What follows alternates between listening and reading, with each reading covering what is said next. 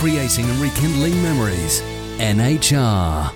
That's Maud and The Secrets That You Keep. Quite a jolly song, but the words in it, well, it could be just right for the Pride, which is being put on at the Lace Market Theatre, because there are secrets that are being kept by some of the characters in there. To tell us more about it is the director of the Pride at the Lace Market Theatre, Mr. Chris Sims. Chris, welcome back to the show. How are you?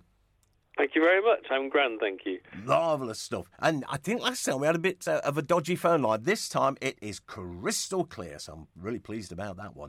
Glad to hear it. Now then, the Pride. I can't remember seeing this play performed anywhere in the area before. So is this a first time for this play in Nottinghamshire?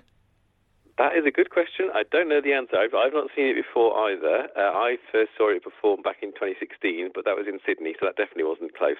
I'm not sure if it's the first, but it's definitely a great play that we're really happy to bring to the city. Well, I tell you what, if you've not seen it and I've not seen it, between us, I mean, we've seen a lot of plays over the last few years, so I think it must be one of the first times it's been produced in Nottingham. So all the more reason for people to come down and see it. So what's the Pride about? Because it's not about the Lion King. It's not about anything like that. What is the Pride about? It's not. So the Pride is, at its heart, it's two love stories, two parallel love stories. So one takes place in 1958 and one takes place in 2008. It's essentially about, it's two gay love stories. And it's exploring the different experiences of gay men, particularly in those two eras, and how the oppressions and prejudice of the 50s affects outcomes and affects how the course of love happens in those different circumstances, but also about how the connections between those two periods are very, very real, and how the ways in which people were oppressed and targeted in the past continues to cast a shadow today. So it's a beautifully structured play, a very moving play, but also a very funny play, especially in the noughties period. There's an awful lot of comedy, which we have a great deal of fun with. So it's got something for everyone, I think. Now, you've mentioned the story alternates between 1958 and 2008. How does that work on stage? So we've kept it to a minimum. It does literally alternate between the two time periods. We have a few subtle changes to the set, but only quite subtle. Obviously, the costumes change, but it's also it's in the writing. I mean, as soon as somebody opens their mouth, you can tell what era we're in, just the words they use, the way they structure their sentences. It's very cleverly written. So I think people will quite easily be able to keep up with what period we're in. We've also used music cues and things like that to help people along. So I hope it will read clearly.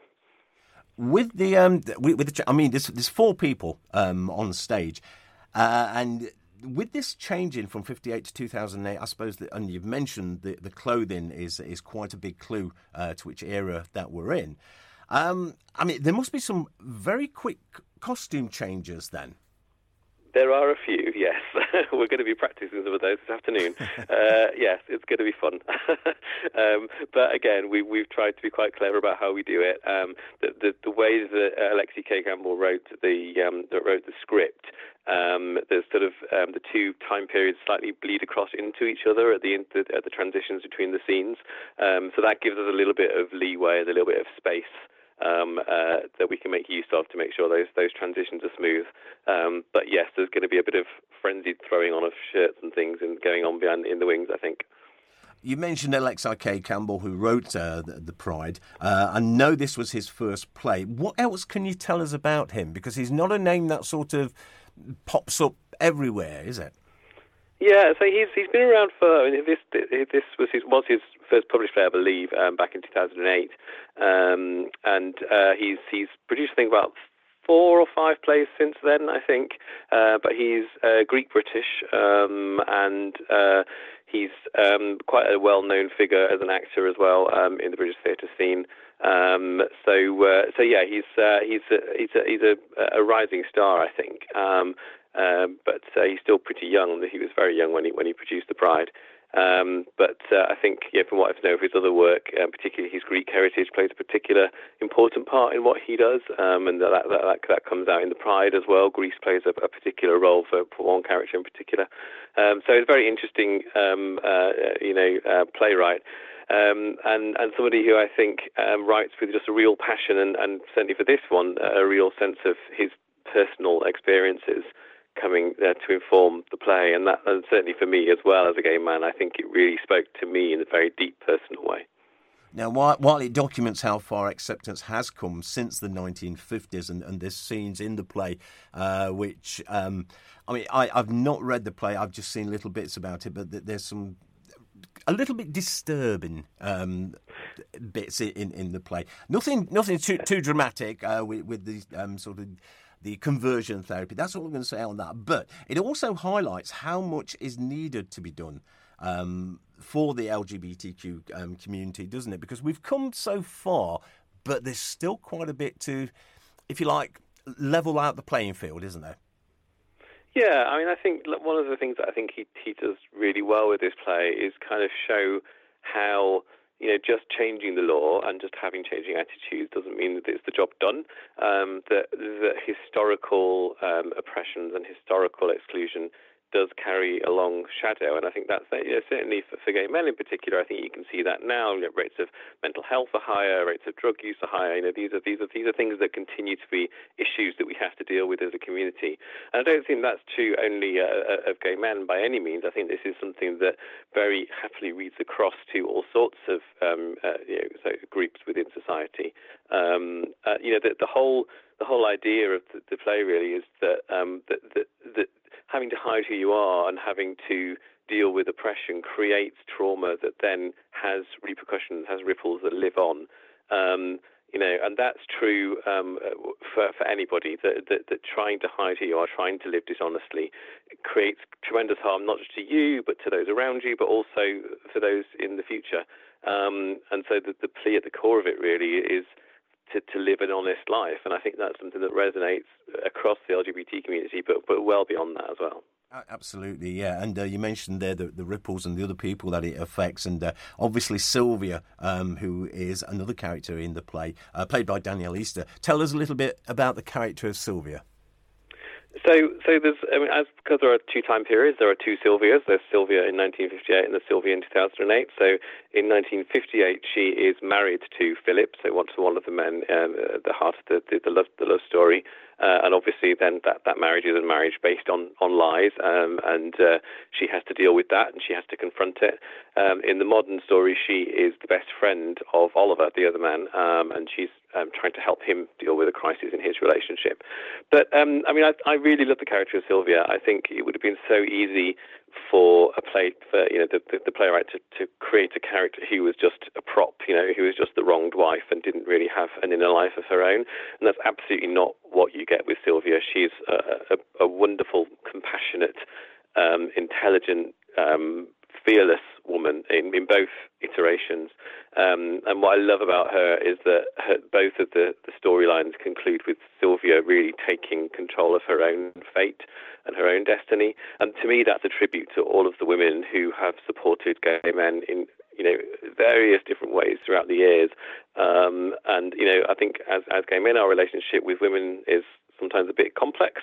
And I think, if I think about the recent series on TV, It's a Sin, I think this is a very similar thing of acknowledging the important role that women have played in gay men's liberation, and the sacrifices they've often had to make to do that. And I think that's a tremendous thing to acknowledge, and Danielle's doing a terrific job with a wonderful role.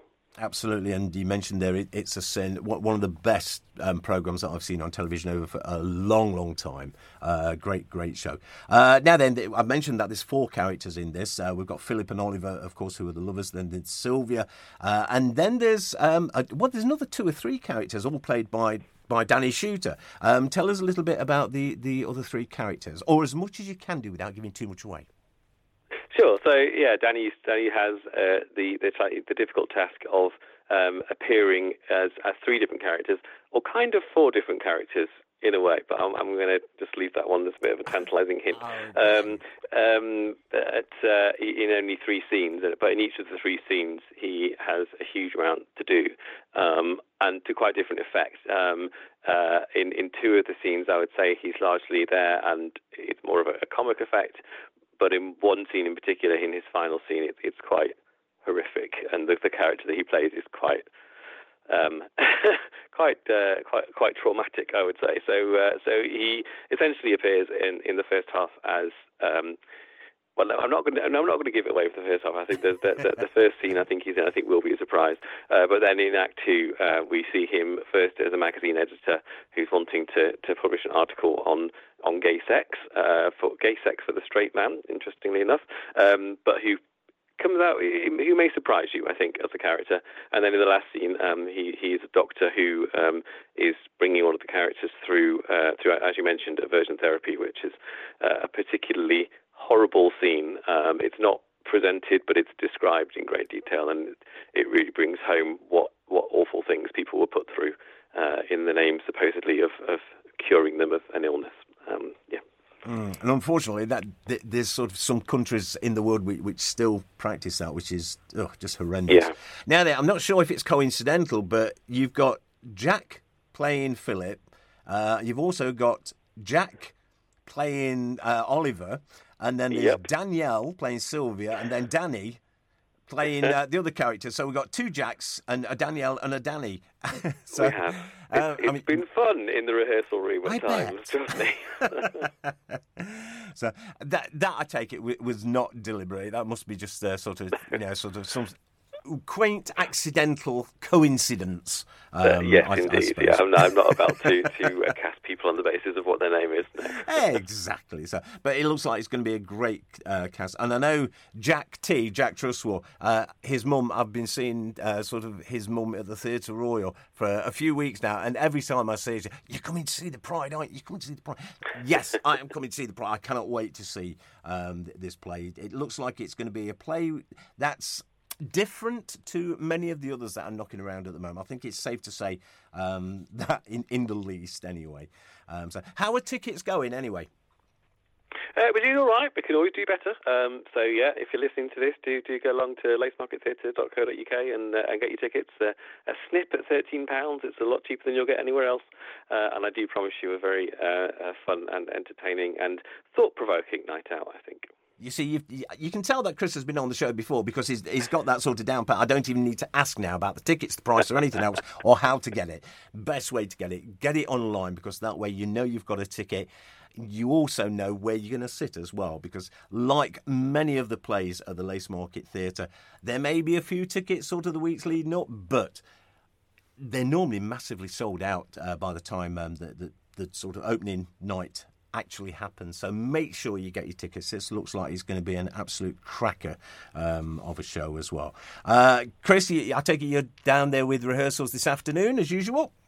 That's my next stop after I finish this call. Marvellous. Well, I'll tell you what, I'll let you get on with that then. 30th of October to the Saturday, the 4th of November, it's the Lace Market Theatre for the Pride, directed by the wonderful Mr. Chris Simmons. So there you go.